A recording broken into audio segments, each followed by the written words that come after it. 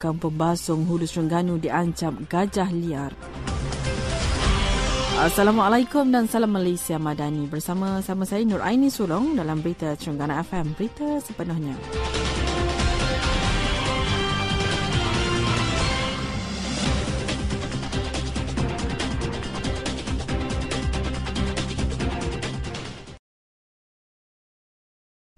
Usaha menyahut seruan kerajaan dengan menterjemahkan setiap hasil penyelidikan yang dilaksanakan dan menyampaikannya kepada komuniti. Menyedari hakikat itu, UMT mengadakan program pelepasan 10,000 benih ketam nipah di kawasan Sungai Sedili Kecil, Johor. Program itu berpotensi memberi impak dalam meningkatkan hasil tangkapan nelayan tempatan selain membantu meningkatkan populasi ketam nipah di kawasan tersebut.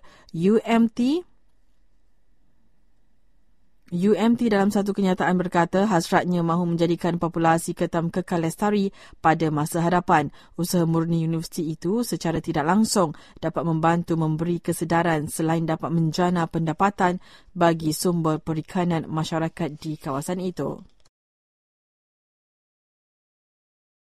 Dasar sistem gaji progresif diluluskan di peringkat Kabinet dan butirannya akan dibentangkan dalam belanjawan 2024 Oktober ini.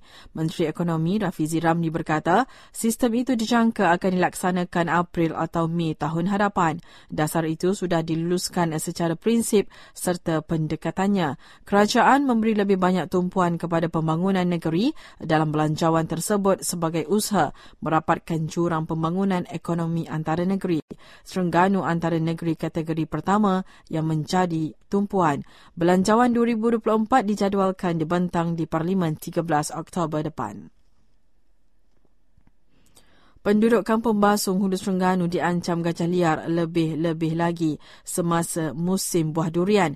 Turut membimbangkan kebun buah mereka turut menjadi sasaran. Salah seorang penduduk Muhammad Khairul Amiruddin Hamid 31 tahun berkata haiwan tersebut menceroboh kawasan pertanian dan rumah mereka sejak sebulan yang lalu.